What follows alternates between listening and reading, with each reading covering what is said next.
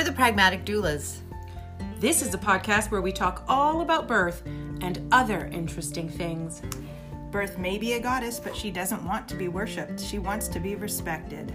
She doesn't want incense. She wants Common sense.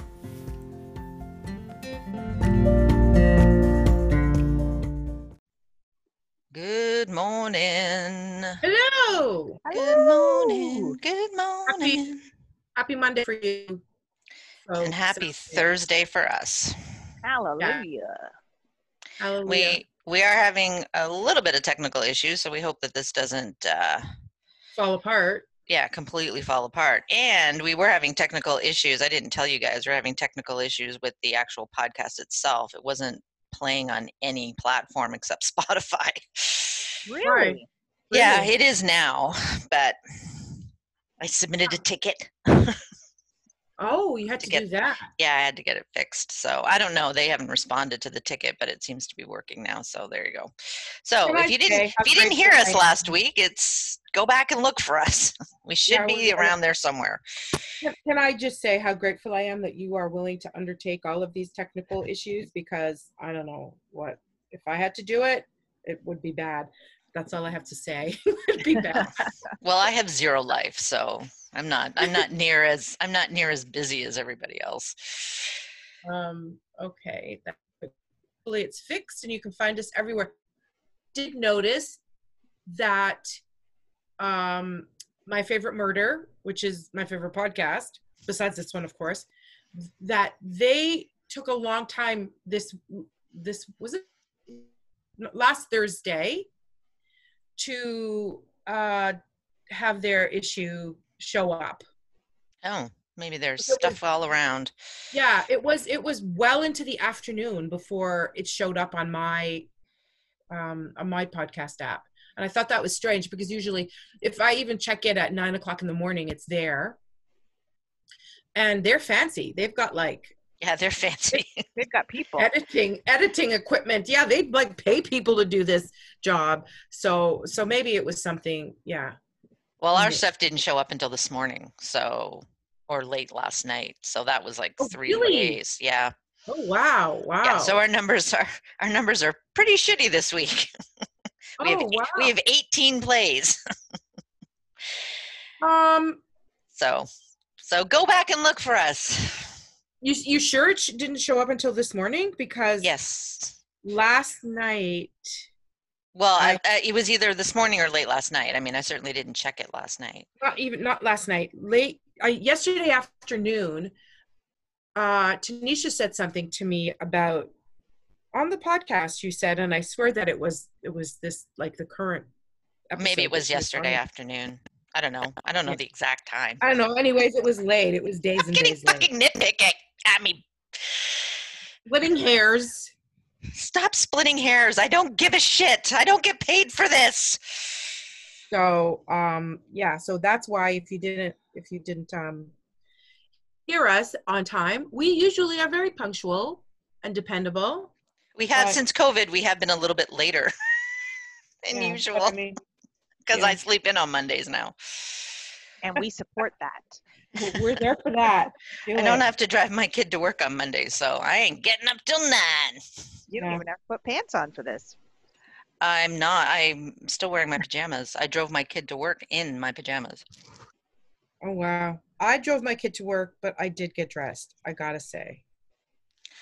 Yeah. Well, I have embraced COVID slothism. And I'm really struggling to get out of it. It's the new culture. It is. COVID culture. The COVID culture. Lots of comfy pants and stuff. Yes. I'm wearing track pants right now, so I did get half dressed. Beautiful.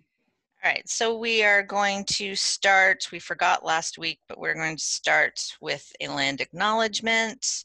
Especially given yesterday was Canada Day for us, for those, this is our July 4th, for those in the United States, that's what it means. And it was very low key based on everything that's going on, because we are Canada's trying to take COVID extremely seriously. So. Are you watching? United States? Are you Are paying you attention? In fact, I we're do taking it wonder. we're taking it so seriously. The NHL isn't even going to let the United States have any hub cities. That's how bad it is there. What does Yep. it mean? What does that So mean? that means there's going to be 2 cities where the players will all convene. Players on the East Coast and players on the West Coast will all convene to play their games in 2 cities, and none of those cities are going to be American cities. Mm. So they're going to have a 12 teams in Toronto, 12 teams in Edmonton, and that's where the games are going to be played. Okay. So I almost wish the NBA would not send our players to goddamn Florida. Are you fucking crazy? Florida. Fucking Florida. Sorry if you're in Florida, but my God. Are you guys keeping up with like professional sports news? This is all brand new to me. I have Like, children I don't know anything who about that. are fascinated by sports. Yeah. And All I right. do not anymore. All right, so here's our land acknowledgement, and I apologize profusely if I get these names incorrect.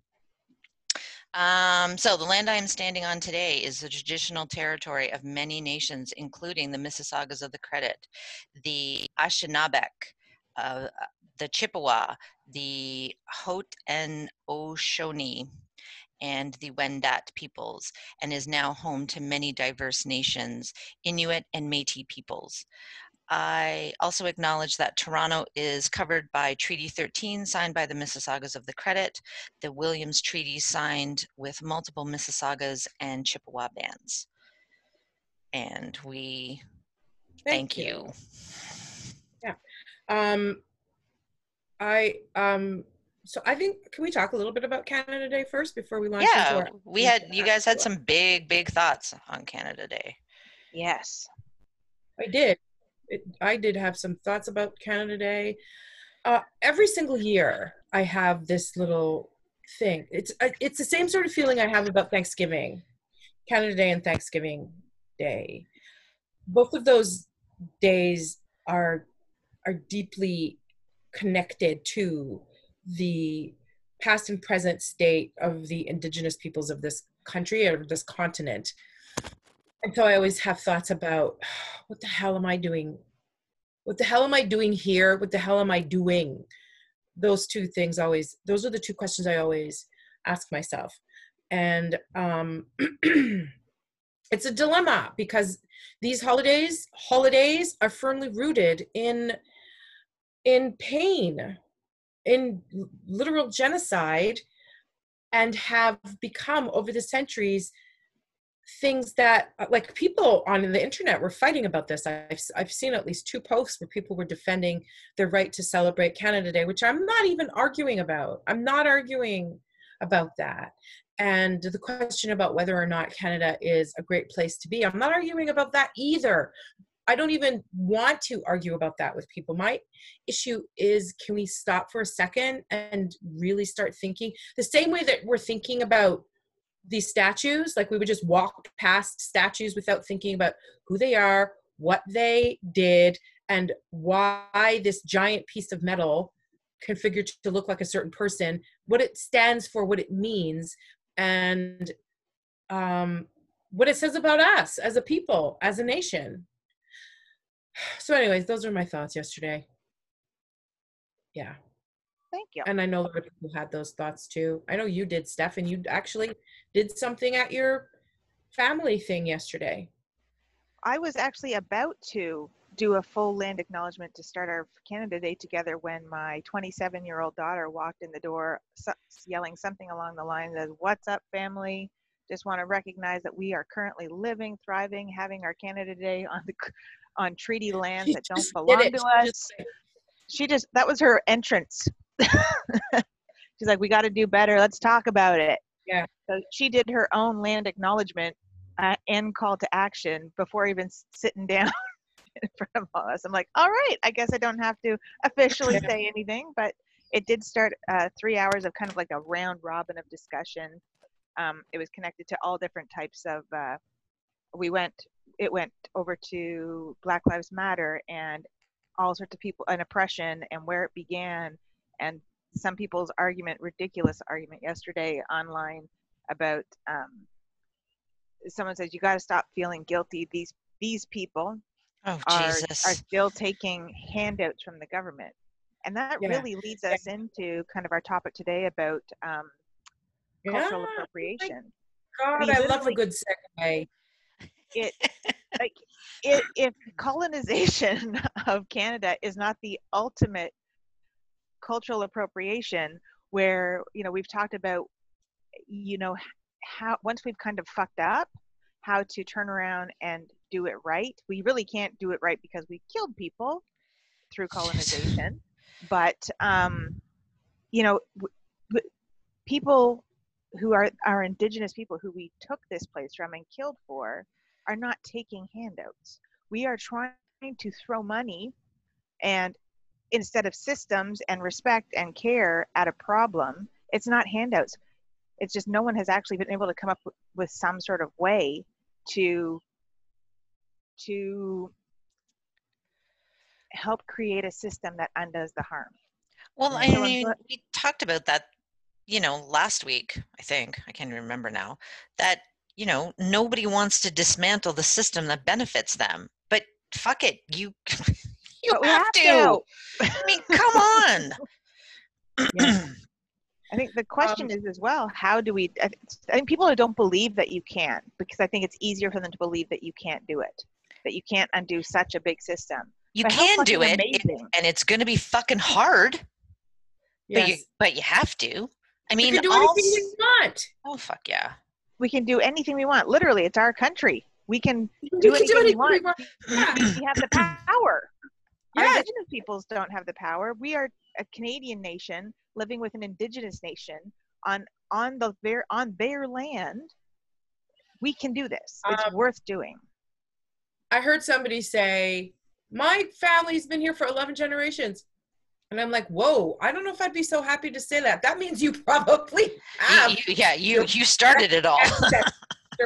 Who did all kinds of bad shit. I mean, your people were directly stealing territory and really doing bad shit. I don't know how many woke people there were 11 generations ago. If you're 11 generation Canadian, I don't know if I'd be so all shouting that from the rooftops or anything. So whatever. I had to turn it off yesterday. I stopped because I said, I don't need any more convincing. It's same like I don't watch anymore. People are posting every single day, every 5 minutes, videos of Black people being targeted by police, Black people being targeted by their neighbors for building a garden, like building a shed in their yard, or doing exercises on the street beside their car or whatever, and police are called, and then there's a bad situation. And I don't watch any more videos like that because I don't need any more convincing that shit is real. Just the same way I'm not participating anymore in discussions with people who say stupid shit about Indigenous people and why they're in this situation and what we should do about it or what we can't do about it. Like, everybody just throw their hands up in despair and hopelessness. I don't have the answers, first of all. I don't have all the answers. I don't think anybody, I mean, maybe we should ask the people who are directly affected by the past and the present. And there is a huge, the Truth and Reconciliation Committee came out with stuff, and I haven't admittedly looked at it or seen it. I don't know if it's accessible to the public. Somebody, if you know that, can tell us. And I don't know if that, if the results of that, like the what do you call it? Like the final result of that with all the steps that people could do. I don't know if that involves things that individual people can do, or if it's more like the government needs to do this, this, and this. I'm not sure. But I think it's incumbent upon all of us to figure out how to do better. I don't have the answers, but I'm not an Indigenous person. Maybe we need to be having conversations with Indigenous people about what to do differently and how to do better, So that was what, sorry, go on. That's, across so many, where oppression exists, Those who are oppressed are fucking tired right now. And which makes it, and you know, Suzanne, you said something recently that was really important. You said, you know, open the fucking Google, type in how to be anti-oppression. And here I am saying, go ask Indigenous people. Fuck me. Sorry, I take that back. Fucking no, but you do want to consult. We want to consult. We want to talk. We want to open dialogue without them requiring them to fully educate us. You know what I mean? But there's shit in Google written by Indigenous people that we can take guidance from. Yes. We don't have to burden real, living, breathing Indigenous people in front of our faces with our guilt or whatever the hell people are feeling. My guilt, my questions. That shit's already been laid out. Yeah, that shit's been laid out for us. Thank you for reminding me. We can go find it. But of course, I think maybe some family members, if you have somebody who is family who is being oppressed, belong to an oppressed group, it's worth reaching out and not necessarily looking for answers, but just acknowledging, I'd never looked at you through that spectrum before because of my white blinders, because I was raised to believe that those things didn't exist that you guys are telling us exist. And acknowledging is a good way to reach out without demanding, not because you're looking for forgiveness or anything, simply just acknowledge, I see you now. I'm so sorry. I am sorry that I haven't done anything, but I'm doing something now. And the first thing I'm doing is telling you, I see this and I'm doing something. Yeah. I'm not sweeping this under the rug. If that's all you say, I think anyone knowing that they are now being seen and heard, when so often in life they are actively not seen and heard, is worth its weight in gold. Yeah. And just leave it there. It doesn't have to be a big thing. It doesn't have to be, now let me ask you 3 million questions. Yeah. Now let me force you to tell me all the things that I can do to calm my non-Indigenous bullshit that I probably perpetuated on you. Yes. So my sister and brother are passing, meaning that my dad is Scottish, my stepmother is Indigenous, but both my brother and sister look like white. So they're white passing. They're white passing, and I thought they were dying. When you said, oh no, no, very good. Everyone's like, oh my God, this took a turn. What's happening now? No more 2020, no more. We just already told July to sit down and shut the fuck up. Yeah. No kidding. At least the murder hornets have quieted down. The locusts are coming. Lord, I'm so sorry. Right in there, yeah. No, this is how I manage tension. Laughing. But I know that they have had to endure people who assume that they are happy about passing, or assumptions, like people who just assume things once they find out that they are, white passing, but they are not actually white. They just appear so. And so I've talked to particularly my sister about that more than once, especially in her birthing experience. There was definitely once, even she felt that her care changed once she had kind of committed to her midwives and was just sharing things about herself and her health, that she felt that her care actually changed when when her midwives found out. When her midwives found out. Now, she says, I'm also sensitive to it. I feel like any change, it makes her wonder. But because that's been her experience growing up as well. Wow. Once people know there's a little bit of a different thought or assumptions made about our family. Well, yeah. The Paul's family my ex-husband's family has spouted time and time again how there's Native American in them, how they have that their grandmother, Ethel, was like half or less Native American, and they talked about it all the time, and we're very proud of it, actually. She had one of the tax exempt cards and everything, and I think my father-in-law actually had one too. Well, we had our DNA done. 0. But My that's Paul's family, not right, your family. but That's my Paul's family. children don't even have trace amounts. Yeah. Like absolute 0.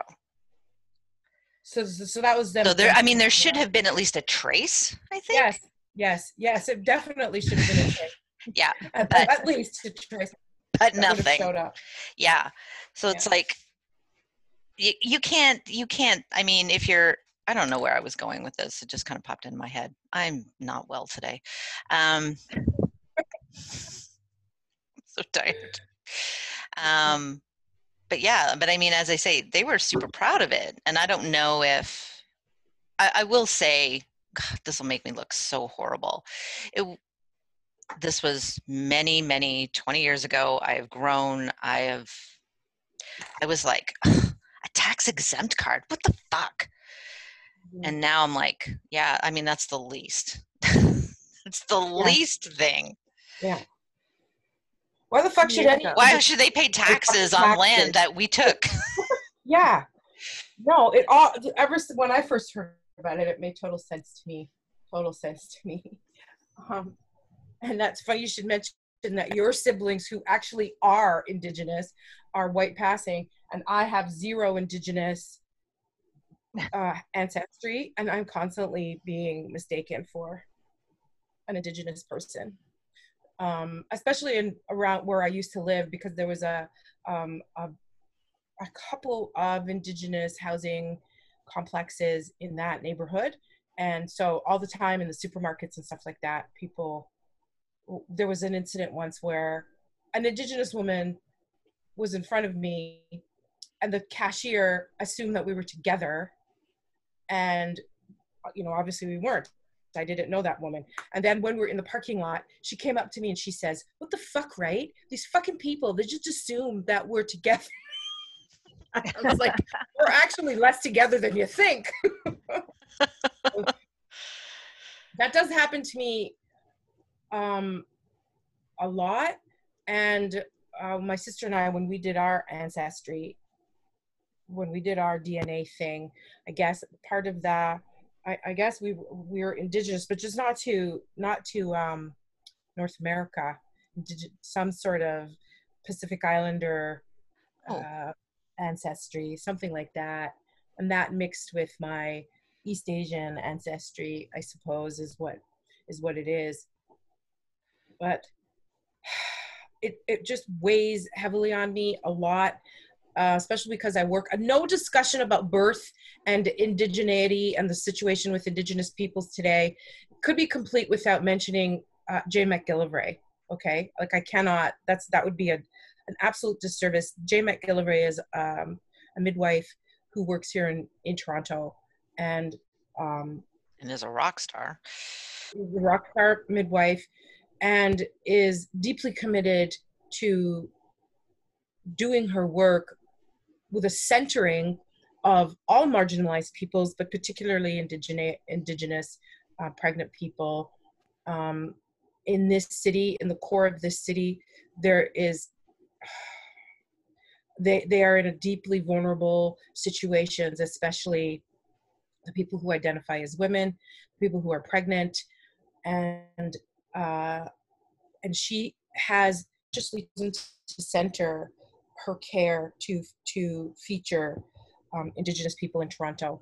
And oh my God, like we could spend a whole podcast talking about all the work that Jay does. A lot of you out there already know, because she's famous.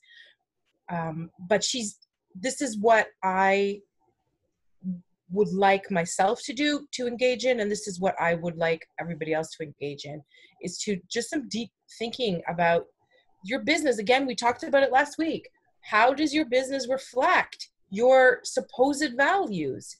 If somebody were to, be a fly buzzing around you and how you operate your business, how does your business reflect your values? And if you say value, what are you doing? And I got to ask myself that question, because I got a lot of privilege myself, and and how am I leveraging that privilege to help people who don't have that privilege? Can we talk a little bit about, I know this wasn't the topic that we were going to talk about, but can we talk a little bit about like what happens to, because this fascinated, I did not know any of this until a few years ago. When I did a doula training as a trainer for, it was postpartum for a group of midwives and birth workers in Belleville. I can't remember the name of the group they were with. They were Indigenous. Can we talk a little bit about what Indigenous people, birthing people, go through? Particularly those that don't live in, say, large centers like Toronto, Ottawa, things like that, where they have to, and I don't know all the details, maybe you guys can help with this, but where they have to literally leave their families and fly into these centers, and their families can't even come with them. Yeah. Like, if you don't know this, that should shock the fuck out of you. Yeah. I mean, we're talking right now how, you know, Joe average birthing person, you know, cis white het birthing person in Toronto is, you know, they're devastated because they can't have their doula with them, but they can still have their partner, and that, what a travesty that is. When every single fucking day, Indigenous Yes. pregnant people have to fly by themselves and give birth by themselves in a stranger hospital, and nobody gives a shit. That's just normal. Yeah. Exactly. People are throwing their arms up and talking about it's human rights to be able to have two people at your birth. Yeah. You see, that's the kind of, you know what? I never made that connection before, Kim, but now that I did, I'm like, that's the thing that was kind of nagging at me whenever people were saying, no, it's all right, we're essential. That's it right there. Yeah, exactly. Like, that should piss you off. Yes. And if it's your human right to have two people at your birth because you want to, because doulas are essential, then where's that energy for these people? Yes, exactly. Yes. Who never have that human right. And haven't ever had that. Yeah. They can't have their family. And now, I mean, thank God for the Indigenous midwives who can bring to their birth, you know, that love and family and tradition and culture and all of that makes the Indigenous community so beautiful and steeped in tradition. God, I love that. And those are the things that actually need to, through our vote, through our action, through our paying attention to policy, we need to be mindful of that when we're voting one way, that we really do, we have to know the work of, okay, we're going to vote one way over here, but that's going to impact this branch, this branch, this branch. And does that mean that someone is going to not get the funding for their own traditional birth center? Yeah. You know what I mean? Like, that's the mindfulness is, you know, people got very up in arms a little while ago when I had made a comment about using your vote. And what I meant by that was, know that if you vote this way, for as much as it might benefit you over here, know that it also will take away the rights of trans persons. So yes. You're actively voting against trans persons, which means you're actively voting to say that if they get killed because they are identified as trans, you're okay with it. Yeah. And of I course, remember that conversation. That was heated. That was very heated. And people didn't want to believe that. They're like, well, what if it benefits my family over there? I'm like, I'm not saying it doesn't.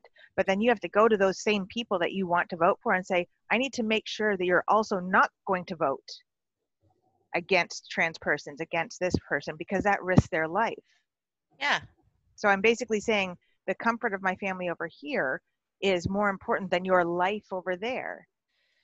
But we're all Canadian, or we're all American, or we're all in this together, really. So know what the impact of your vote is going to be, not just for yourself, for all. Well, then Take off the blinders. we have spent so much time in, I mean, I'm 50 years old. I've been voting since I was 18, was very excited to cast my first vote. But especially the older generation than me spend so much time going, okay, what's the vote that's going to benefit me the most? Who's the leader that's going to benefit me the most? And it's like, okay, that was all fine and well, 50 years ago or whatever. But, and I mean, even then, probably not. But we have to think more now, and we don't do this. We have to think more now about the we and not the me. I'm sick of, so many people going, well, it's my, don't even get me started with the mask. It's my right to not wear a mask and blah, blah, blah. It's like, okay, but it's also my right not to get sick by you. So Yes. what the fuck? People never seem to understand that your rights end where they infringe on mine. That's right. Your rights are not limitless, people. It's what people mistake the notion of freedom with license, that they have license to do whatever they want. No, you don't. No. Freedom comes with many, many constraints. And this is what, teach your fucking teenagers that, right? Because they're all about, they want to do this and they want to do that. And if you teach your teenager, like take sex, for instance, now you're old enough to make a decision about whether you want to have sex. Guess what? Being a sexually active human comes with a lot of responsibility. Never teach your children about freedom without teaching them the equal and sometimes even weightier responsibility that comes along with that freedom. You're free. Okay. Are you ready to obey laws, be respectful, pay insurance, whatever, keep your car in good maintenance? It comes with a whole giant load of responsibilities. So when people say, well, it's my right not to wear Oh, you keep cutting out. You're saying so by yourself. Yes. You're saying so many amazing things and you keep cutting out. So oh, sorry. God damn it. Fill it in for me when you Okay. Fill it in when you're fixing it all up. Just fill it in. Oh fuck, I don't even know if I can do that. But no, you're right. Like responsibility. It's as you say, when you're driving a car, you have to obey the rules. When you're, there are things that you have to do to be a responsible human being. And that goes far and beyond having sex. That goes far and beyond driving a car. That goes to the point of, actually being concerned about those strangers around you. I happily wear a mask. Mine has a big goofy grin on it with barred teeth, so I look a bit insane. But when I go to the grocery store, I am insane. And I just want to make or I have one that has like a bear nose. So, I mean, I want to make people feel happy about, wearing a mask. But I'm doing it because if I cough, if I sneeze, if I, have some type of allergic reaction, I don't want to be the person responsible for making that woman over there or that person over there sick, who has small children, who has elderly grandparents, who has, people that are that they have to look after, get sick. Because that once you get sick, it passes to somebody else, to somebody else, to somebody else, and that's how it grows. So it stops with you. Yeah. And I'm just, and that's the same thing for our vote. Our vote is for the betterment of society. It is for the betterment of our municipality. It is for the betterment of our city, for our province, for our country. So stop being assholes and thinking only of yourself and start thinking about the greater good of how that's going to affect everybody. Who knows? If you're voting for somebody that's going to vote against LGBTQ plus, rights, maybe you have a relative, maybe you have a brother, a sister, a child, or somebody, a best friend, a neighbor who is LGBTQ. And you have now said, your life doesn't matter. My life is more important. And we're not talking about comfort. We're literally talking about quality of life, ability to exist without being spat at, without being hit, without being abused, without being marginalized, without being abused, basically. Yep. You know, like we're not talking about saying you have a right to exist here and I'll judge you from a distance. We're saying literally by taking the rights away, you're allowing the legal system a loophole to not prosecute people who injure them, who harm them, who take away their jobs, who take away their income, who can take away their life. Yes, they can take away their life. So that, I think that maybe some people don't make that connection. I believe some people don't make that connection when they talk about rights of trans or rights of people who are LGBTQ or two-spirit. We're not talking about creature comforts. We're talking about to exist to the same level you do, with the same freedoms you do, with the same welcoming you do, with the same, just to exist, make a living, pay your bills the same way you do. Yeah. So they can be just as, happily miserable like the rest of us. Yes. I wanted to make a little plug for a company that has no idea that I'm going to do this. But and also speaking of masks, I bought a couple of beautiful, beautiful embroidered face masks from a company called Old Tribes.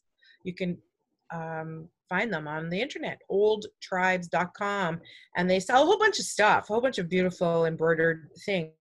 But of course, they jumped on this, which oh my God, I love people who have responded to this COVID crisis thing in creative ways. And so these masks are gorgeous.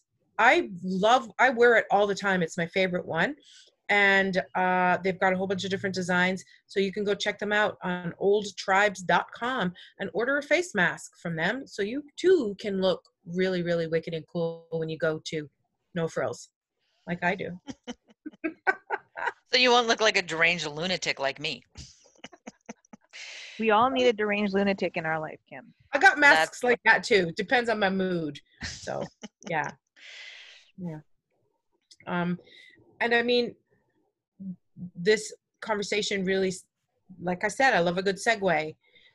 When we talk about, so buying a mask from oldtribes.com is directly putting your dollars back into the Indigenous community. These are folks who have created a company and created a product that you can buy. That's a good thing. That's the kind of thing that we need to do more of when you are deciding that you need something, anything in your house for yourself, for your children. Do a little research. And see if you can patronize an Indigenous company, a Black-owned company, a woman-owned company, whatever. So it's not just vote with your vote at the election polls, but also support with your money and your dollars. There's so many things that people can do, that every little thing counts. Just like you were saying earlier, Steph, about acknowledging things is a very important, sometimes it's the very first step, and raising awareness, becoming educated, and maybe do it. You don't have to go out and march and put your body on the street. That's one way, but you can write letters, you can sign petitions. There's so many different things that we can do that have different effects. Everybody is needed in all parts of all the rooms in the house of oppression need to be peopled by people doing what they need to be doing in that room. Right? We can't all be in the living room. We can't all be in the kitchen. Everybody has a role to play. And my wish is that everybody just finds what their role is and then do that thing, whatever that thing is. Just pick something and do it. And usually that will lead to something else, and so on and so on. You're going to take one step in that direction. So there you go. Exactly. One step. And here's another thing too. Someone mentioned the other day that some particular celebrities were being called out for not making public statements because they have power with public statements, right? Calls to action, fans who will follow through and look at things. But a lot of them too are coming back saying, I've never been much on social media. I am back here doing the work. I didn't know that I needed to announce it. But I think some people, and I understand that take on it, you're just putting your head down and doing the work. But where your power comes in, and I encourage a lot of people to say this is the opposite of performance, is because we are already white and if you have any amount of followers who might be interested in your perspective of seeing something, you don't have to say, I'm doing this because you want to feel better about yourself or prove something. You know that just putting it out there, hey, have you been to this website? Have you been to Old Tribes? Grab my mask from here. You are now, in essence, not pumping yourself up. You're just putting information out there that someone else might go, oh, and then that it's a cascade effect. You're leveraging your privilege is what you're doing. You're leveraging your privilege. Whatever you have a privilege of being a millionaire and a movie star or a rock star or a musician, that's a platform. And to ignore that platform feels kind of disingenuous to me, and also kind of like you're squandering this amazing opportunity. Yes. Yeah. And I don't know that a lot of people can actually acknowledge, again, this is part of the white problem is we've also been taught, and particularly as women, that we're now being told, hey, you have this power, use it, lift it, say it, speak it, put it out there. Yeah. And again, individually as white women, we're often told, shut up, be quiet, you know, you don't stir things up. It's hard to navigate, but yeah, but you can do it. You absolutely can do it. It can be complicated, but you can figure it out. You can figure it out. You can, what is it? You can do hard things. Yeah. Yes. You can get out of your comfort zone. Yes. Yeah. We have at least 100 listeners. That's all, just 100 at this point, a week. I'm thrilled with that. Listen to this podcast. And I hope that, about 45% are in the US. And I hope that I haven't pissed anyone off, particularly anybody from Florida. But I think us talking about these things is, if one person goes, oh, really? Okay. Or, oh yeah, I'm going to check out that website or whatever.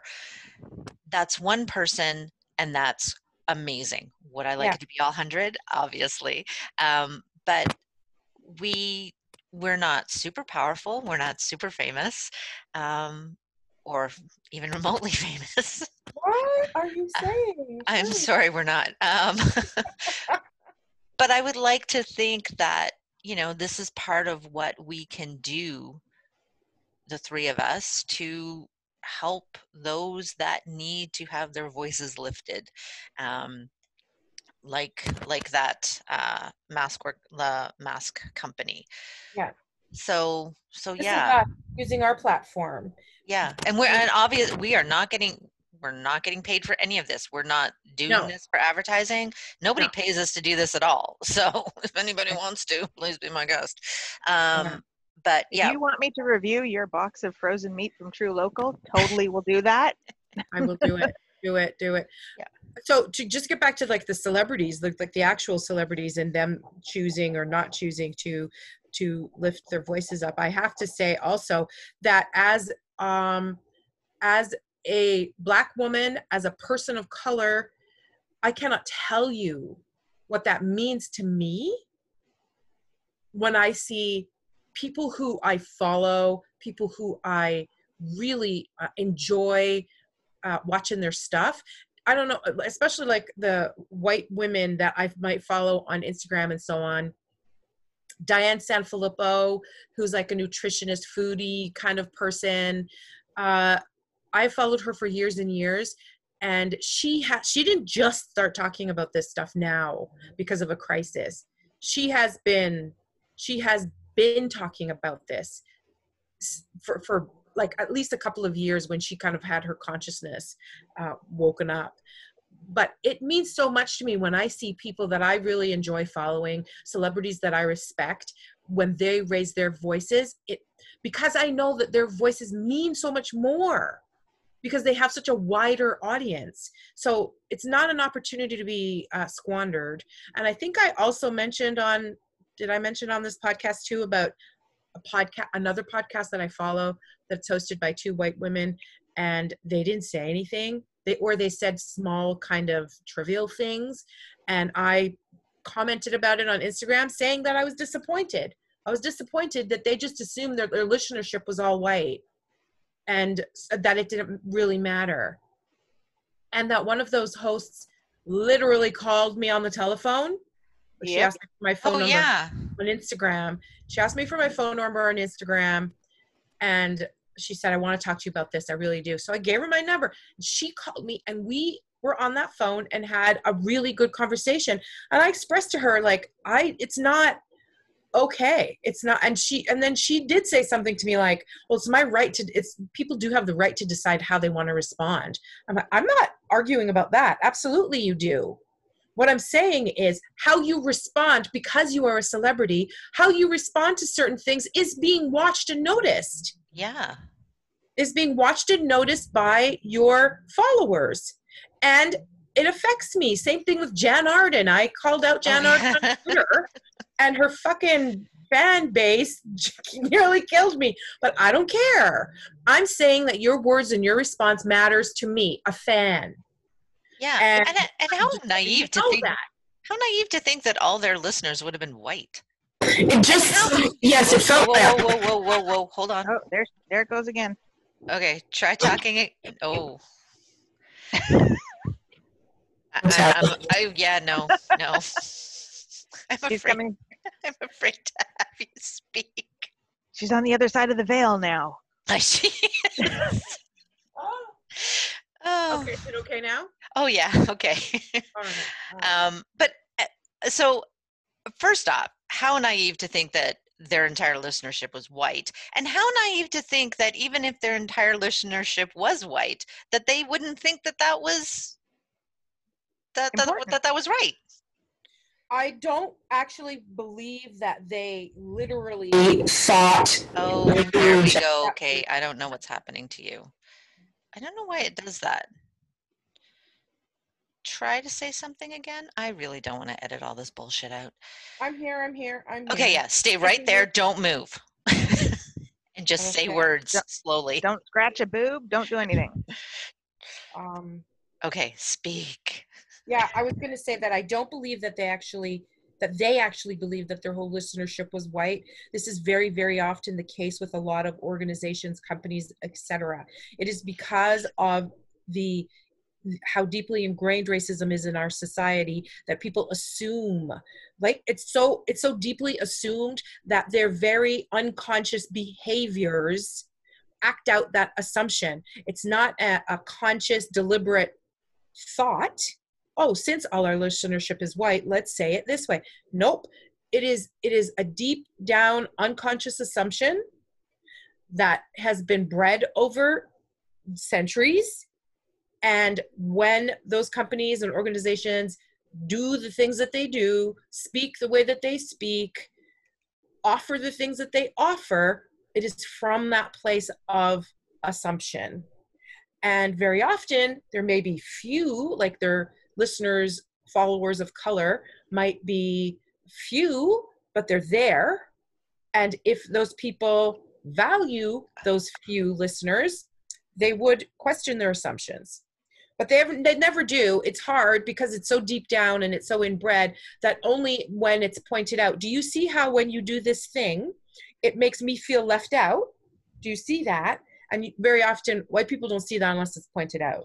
Because those deep ingrained assumptions they've like we're permeated with it everywhere, all of us, even people of color. We grew up in this society too, so we're all subject to it, and that's the problem. So I don't think that they deliberately thought that their listenership was all white, but that is how it plays out.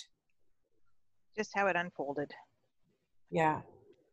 All right, But so I'm so glad that they reached out and they didn't sweep it under the rug, you know? Yeah, absolutely. Did they mention it on their podcast that they called you? Did. Yes, they did. They even mentioned my name, Suzanne. Oh, my name. Canada. Yep. But they didn't mention our podcast. Sorry, just digging for some free publicity. Why didn't I? Did she say? I think you said that you had told them you have a podcast. I did. I told her I had a podcast. She was really excited about that, but I don't think that she mentioned it on their podcast. Oh, I know. Doesn't matter. It's all right. Maybe I should write her back to say, part of reparations means. Uh-huh. All right. So, should we talk? What the fuck time is it? About cultural appropriation? About cultural appropriation. We got 10 minutes. Yeah, we got 5 minutes to actually talk about it. We could talk. I mean, there's specific things how not to culturally appropriate shit in birth, and in the birth world that we live in specifically. But Kim, you mentioned probably the very first one that so many doulas would be able to easily point at and say, "Ah, there it is, Rebozos. ribozos." Yeah, and you know what? I'm gonna. What do you say? I'm gonna confess, I guess. So many years ago, well, I would say maybe 2 or 3 years ago now, I had, in an effort to try and get people to take my trainings as a doula trainer, I had purchased a bunch of Rebozos that, I mean, I don't know where they came from. I bought them from a Canadian company, so I don't know how the people who made them, if they were made by machine or if they were made by some poor person in Mexico, I don't know. And at that time, it wasn't. I was looking at the price, and then I was going to give them away to my trainees. But now, since with all of this, and even this was like a couple of years ago, because I've seen, people really, really calling people out for using Rebozos, or white people, doing Rebozo trainings and things like that. And it was like, oh shit, yeah. Like it never really dawned on me at that point. So yes, I'm confessing this. And now, so I think, somebody had said, so I have a couple of Rebozos, admittedly have never used them. They're beautiful. But it's an amazing tool to use in birth. However, how do we as birth workers reconcile using it without acknowledging that it really isn't? Because let's be real, the birth world is, extremely white bread. How do we resolve that? So I don't think the issue is with people using Rebozos. Okay. Because we can all learn from each other, and we can all share tools that have been helpful to us for, centuries and centuries, from our own cultures and our own communities. I don't think that the issue is with using Rebozo or using a baby wrap that comes from a particular culture or tradition. I don't think that's it. Okay. It's the appropriation. Using a Rebozo is not appropriation, like in and of itself. Running a workshop that teaches a culturally specific thing that you get credit for, either in monetarily or in like your reputation gets spread or whatever, and never crediting where that tradition came from, never crediting where you got it from, not giving back to those communities, that's appropriation. That's the problem. Yeah. So if someone were white, having been inspired by, or if someone were anyone outside of the culture from which it originated, right? Yes. But you feel passionate about this wonderful information that you learned, and you want to pass it on to other families, you can do so freely as an individual to another individual. If you feel so strongly you want to make this something that becomes your income, your livelihood, then that is where you have the opportunity to make it not appropriation. Every time you take a class, take a percentage of that class, of that registration, and send it back to the community from which you grabbed this information, from which you were educated. Then have all of those people in that class who you have taught, make sure that they have a direct link back to the people in that community who sell the original items and are willing to sell to you. Not everyone is willing to sell to people. They want to keep it in their community. But if there's someone who will sell outside of that, then make sure that you are going right back to those people who will now benefit from the knowledge you are passing on. Yep. So you're not using it just for your own good. You're spreading the good. You're putting it back where it belongs. And And that is the opposite. Appropriation is using it just for your own benefit. And again, we're back to Canada Day. There is a beautiful painting that was done, Right. that has been spread across the internet. And even when I saw it, I thought, fuck, that is gorgeous. And then I started digging around. I saw a birth worker use it in one of their posts about not stating anything about it, but using it as an example of Indigenous art. And it is Indigenous art. And I didn't want to call them out on it. I'm like, oh, I think you must. Art that was stolen by a white artist. Yeah. Yeah. This specific artist was absolutely inspired by Indigenous art. She's Canadian. She's a white Canadian. She has all sorts of different backgrounds that have nothing to do with the Indigenous peoples of Canada, but she was inspired by it because it is gorgeous. So that she went to university and she took art courses about Indigenous art and all of those things. So she put her money in the school for the Indigenous art. And I don't know who was teaching it or who benefited from it there. But then when she went on to make art and to sell the art, it's my understanding, because I couldn't find it, and I don't, if I'm speaking out of turn and everyone knows who I'm talking about, tell me wrong. But it's my understanding she went on, sold that art, but did not donate anything back to the same peoples from which she was inspired. That's my problem. Yeah. Donate, highlight, refer back to, give credit to, none of that. It isn't only just about money. It's about acknowledging, like, we can look at her history and say, oh, she studied Indigenous art, blah, blah, blah. Who did she learn from? What style is she copying? Who does she credit for her style, her learning? Like, all of it just feels so much like theft. Yeah. And that's the key. Like, sit with the feeling. Did I take this and not support it? Like, not support what I learned from, not look back and trust and give and share what I've gained from the knowledge I have. You would get called out. You would get called out for plagiarism. It's the same thing. Right. And another example was when one of the Kardashian people did their hair in some kind of braid style. Can't remember. They've all done it. Kim's done it. Chloe's done it. All done it. Or whatever. And the media went crazy with this style that they had in their hair. A hairstyle that Black women, African women have been doing forever. And I was like, what the hell? What's so hot about that? Everybody's been doing that I know for the longest time. And they could have stopped it in their tracks, right? So the appropriation comes in because their position as celebrities was elevated because they were doing this unique hairstyle. They were wearing supposedly unique hairstyle, and everybody's giving them praise and props for it. If at any time any one of them stopped to say, hey, you guys, this hairstyle comes from this place, and I got it from these people. They're the experts. If they had, again, donated, given back, highlighted, pointed to, referred to where the thing that you're doing and using comes from, give the credit to the origin of that thing, then okay, it's not appropriation. It is when you accept all the accolades, you accept all the money, you accept all the credit, you accept all the benefits that you're getting from doing this thing, and the people who have always been marginalized stay marginalized.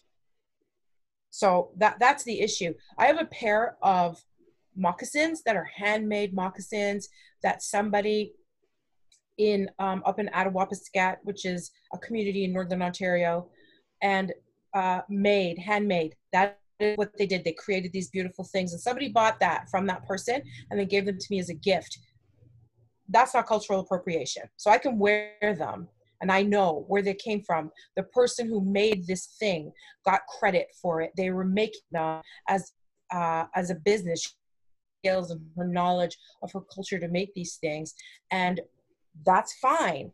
But when you go, there are companies out there like Softmock, for instance, as an example, where it is obvious and clear that they've stolen their style or their branding from Indigenous culture.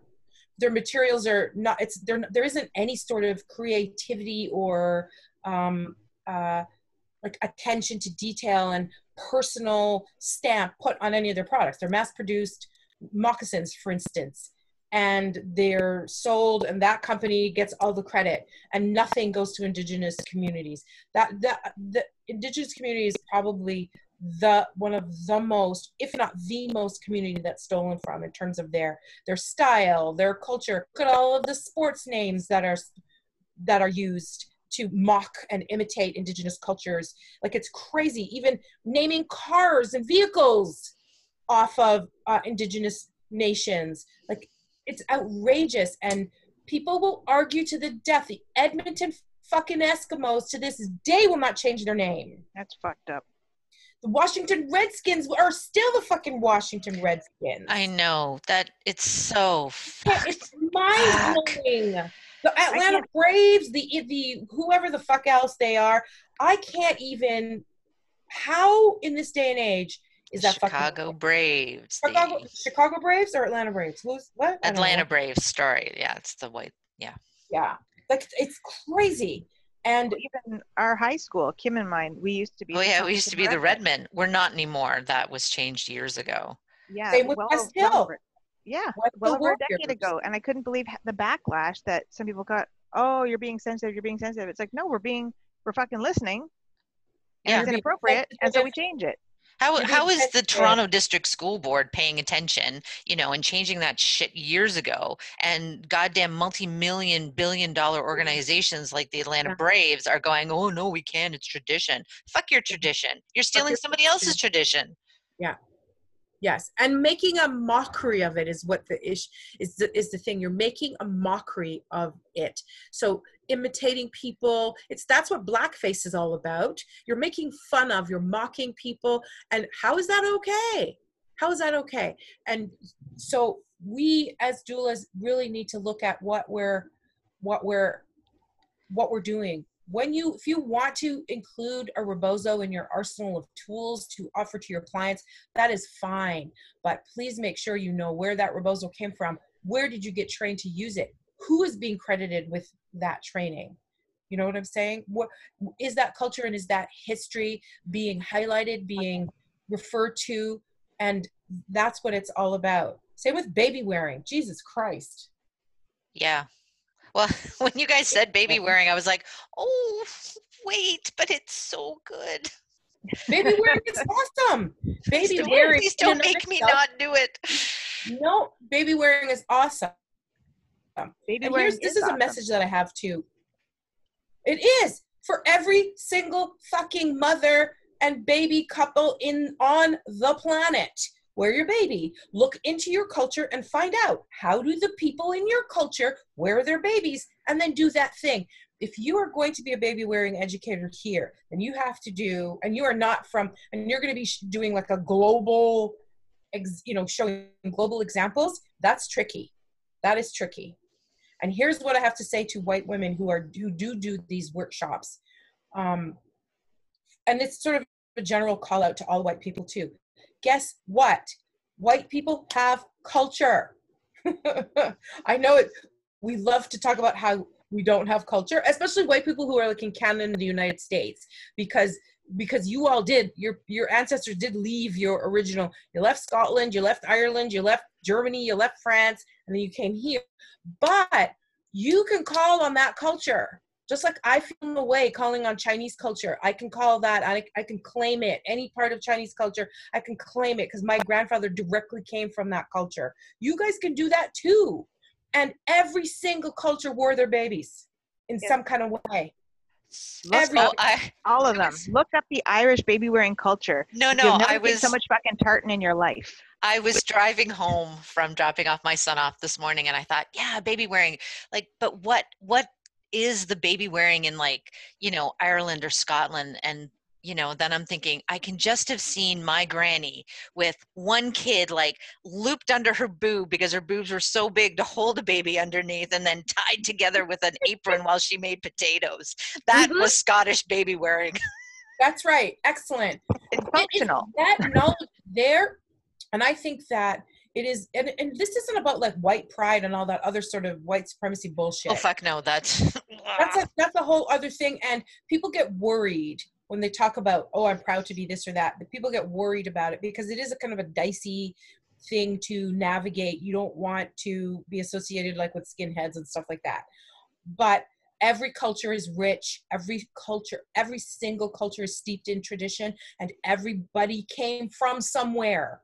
So you don't have to look at other people's cultures and say, oh, that's cool, I'm going to adopt that, aka appropriate it to make it my own. You have shit too. Dive down deep and find out. Wouldn't it be great if your grandmother was alive, Kim, and you could ask her, so what did you do when you had all these kids? How did you manage them? There is shit out there. Every culture has its own symbolism, their own, so like you mentioned tartans, Scottish tartans, Stephanie. And There's Irish all as kinds well. of- When you see the pictures, it is big, ginormous like tartan style, the old scarves that were used for everything, for wrapping your baby up, for carrying a hot pot, for everything. That's right. Everybody has culture. Dig down deep into your own background and find the shit that speaks to your heart and use that shit in your daily life. Like, you don't have to go looking elsewhere. You have all that you need right there in your own background. Stay away from the racist slavery shit. Just ignore that shit and look at all the good baby wearing stuff that is there. It's there. Everybody had because everybody had babies. So birthing traditions. Yep. They were everywhere. I mean, it's funny. You talk to people now, like, some birthing parents now, and they're like, oh, baby wearing, like, I don't want to have my baby strapped to me. And it's like, well, okay, why not? Like, it's the best thing ever. And it's better than sticking your kid in a bouncy seat and putting them in the corner. Okay. That's not going to create bonding and all of this stuff. And you can, I mean, let's be real. Back in the day, the grannies had to look after multiple children, keep that house clean, cook all the food, be nursing and to everybody. Like, the only way anything was actually going to get done was if the baby was strapped to you. So don't think of it as, going back and looking at your grannies and your great grannies and saying, oh, I don't know. I don't want to be like that. Well, why not? They were the hard ass women, people that brought this generation forward, and they fucking kicked ass at it. Yeah. And they did it with a baby strapped to the front, with a baby and one strapped to the back. Exactly, stuck on a hip, under their skirt, in an apron pocket, you name it. So a lot, and that's the thing too. So we're saying, like, a long time ago, that is what mothers had to do because we had so much to do, and they had so many children, and they walked everywhere. Their hands were always busy. So strapping your baby on your back or strapping the baby on the front just was out of necessity. They were not sitting there thinking, oh, I'm going to do baby wearing because it enhances bonding and the blah, blah, blah. All of this sort of esoteric head things that we talk about now, our great grandmothers did because they had to, out of necessity. But I also will say that in other parts of the world, those babies are being strapped onto their mothers' backs and their mothers' fronts for those still same reasons. There are still mothers in the world still tromping through the forest and the jungle because they have to do that in order to find food or to get from one place to the other or to get water or to carry something on their head, and to hold one kid in your hands, you need the baby strapped on your back. Like, it's still necessity for a lot of people. And this is what I think it is. This speaks about modern times, is that we don't have that specific necessity anymore, and we also have all these other gadgets that we can use to do that job. And a lot of the jobs that those women have all over the world, we don't have. I don't have to walk 2 miles to get water every day, that kind of thing. No, and do you think maybe it's almost like, if I do that, it's almost like I'm like going back to that, and I don't want to be associated with, with being primitive, with those women who are primitive and underdeveloped countries and blah blah blah. Oh yeah, absolutely. There's still that contingent of people who want to separate themselves from that. Yeah, and they do it with all these gadgets, these modern gadgets. Yes, and that was the shunning of breastfeeding, the shunning of birthing at home. All that kind of stuff came from the shunning of all things that came, like, were primal and deeply rooted in past traditions. And now a lot of us do those things as a way to honor those traditions, or out of necessity, or just because now we know it's good for babies to stay close to you. That's all. And either one of those, any of those reasons is fine. Just look into your own traditions and figure out what like where, when you're buying a baby, when you're buying a wrap or a sling or whatever, what is it about? Where does it come from? And if you're going to go to one of these workshops, question the presenter, question the instructor. Who are you? Where'd you get this? Where'd you get these from? Where'd you get your knowledge from? And do you know, give how back? are you giving back? Yeah. Yeah. So it's all, it shows up so much in the birth world, and we need to think about it. We really, really do. Absolutely. And I think when you choose to take that moment to think about it, it becomes clear. It's not just something, it's like, oh, I'm going to add that to my checkoff list that I'm going to get. You can find clarity just by taking some time to look at that idea you have, or something that's been presented to you as something you must have or must do. It's absolutely worth taking that time. Yes. It is worth taking that time. And speaking of time, we've taken up enough of yours. Can we do one more? Absolutely. Just one more cultural Absolutely. One more example? Do it. Yes. Blessing way. Yeah, I was going to say, we should really You know touch what? on that. I've never actually ever understood what the fuck is blessing way. I've never been to one. I don't know what they are. I have, and in the one that I went to, or actually two that I went to that were with a bunch of white women, I mean, they were lovely in intent. Everyone kind of coming and sharing a piece of information and their wish for the parent, the family, and the new arrival of the new baby. So there were a couple different things done, but it was the fact that it was being called a blessing way. And I want to just read this quickly. It's from a Dene medicine woman called Firewolf. I am a Dene medicine woman who is infuriated by what I have heard. These women have no idea what they are doing. The blessing way is an ancient ritual that, yes, is used to welcome children in the world, but by far it is not its only use, but one of its many functions. I am not permitted to explain the many times we use a blessing way ritual, but some of the rituals would be surprising for those not of the Dene. Anyone not of the Dene people should not be using our sacred rituals bastardized in such a way for their own idealized mentality. It is more dangerous than they could possibly realize. We have certain spiritual safeguards on protecting our old ways, and what is misused and misappropriated would have dire consequences for those who try to take what is sacred to us, is not of their people, but of the Dene. To place this upon innocent babies is anathema. So basically what she's saying is it not, besides it just being wrong, you're fucking it up. It is not a blessing way. And please, despite your intent, stop using that term. You are appropriating, you are bastardizing. So stop it. Wow. So no, there is no way at all, unless you are indigenous, to have, that is an indigenous led item, to have a blessing way. So having a baby shower, go for it.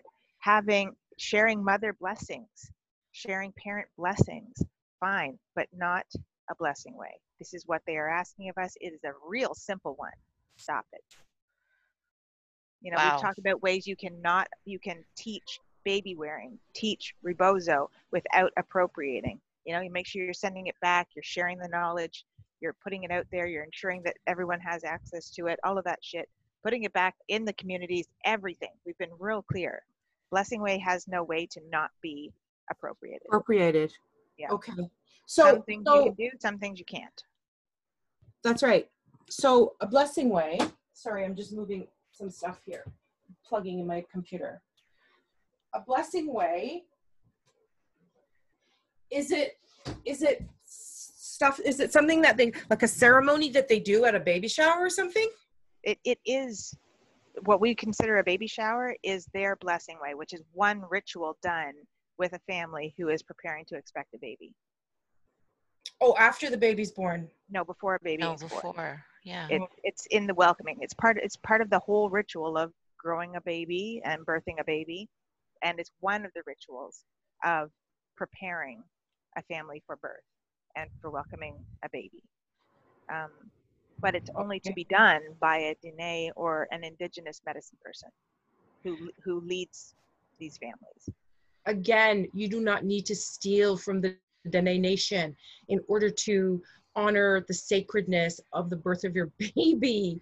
Every single culture has something. It might not come straight to your mind because maybe your people forgot about. Absolutely. That's what happens to traditions when they're not nurtured and held sacred. They're forgotten. Dig down deep into your background and find what it is that your people did. What foods did they eat? How did they behave and treat each other during this very, very important time of life? And if you are so moved, you can incorporate that, and then you're not appropriating anything. And it's actually more sacred because it is your thing. Yes. It actually honors your ancestors and honors all the people who gave birth in order to bring you here. Like, it just makes total sense to me. I can't even, and that's part of the reason why I haven't gotten a tattoo. Let's talk about tattoo cultural appropriation, because I love so many different symbols and signs from different cultures, but I stop and I say, I don't think I can put that. That's why the only tattoo I have is my name on me. It's actually my name. Also I have a heart, which, doesn't belong to anybody, I think. But you can think about that too when you're putting things on your body to decorate, because they're cool. Things that are sacred to people who are marginalized, and you've reduced them down to simply being a cool aesthetic. That's not okay. And That's there's so much indigenous tattooing Symbolism, that white people, imagery, yeah. Asian and indigenous cultures are over appropriated. Yes, very much so. And if you Google Celtic symbolism, oh my God, so much cool stuff. Oh yeah.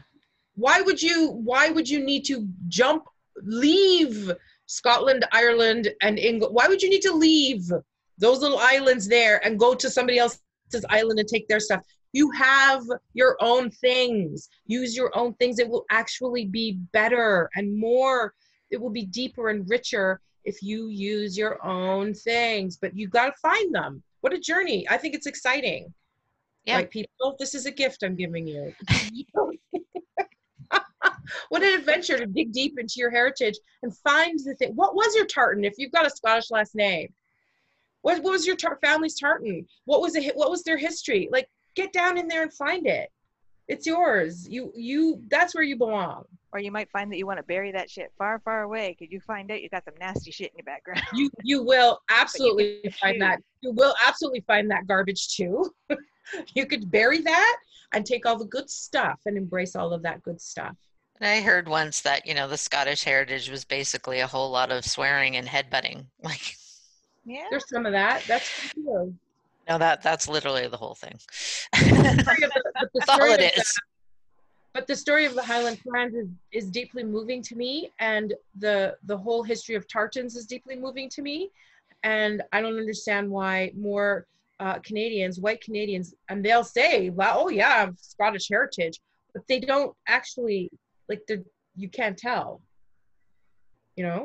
because they're Canadian now, and saying you're Canadian is such a it's, what's the word I'm looking for? I think that's more my everybody. Everybody.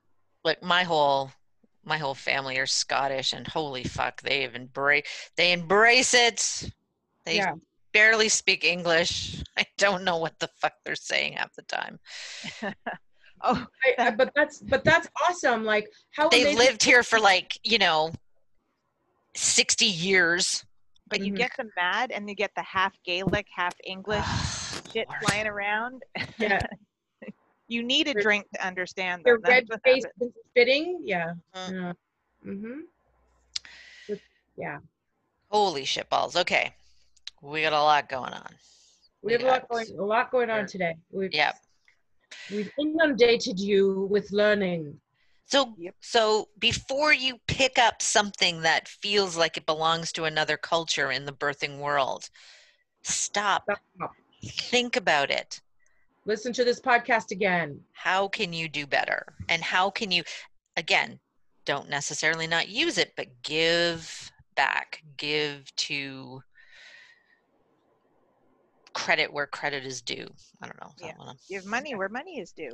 Exactly.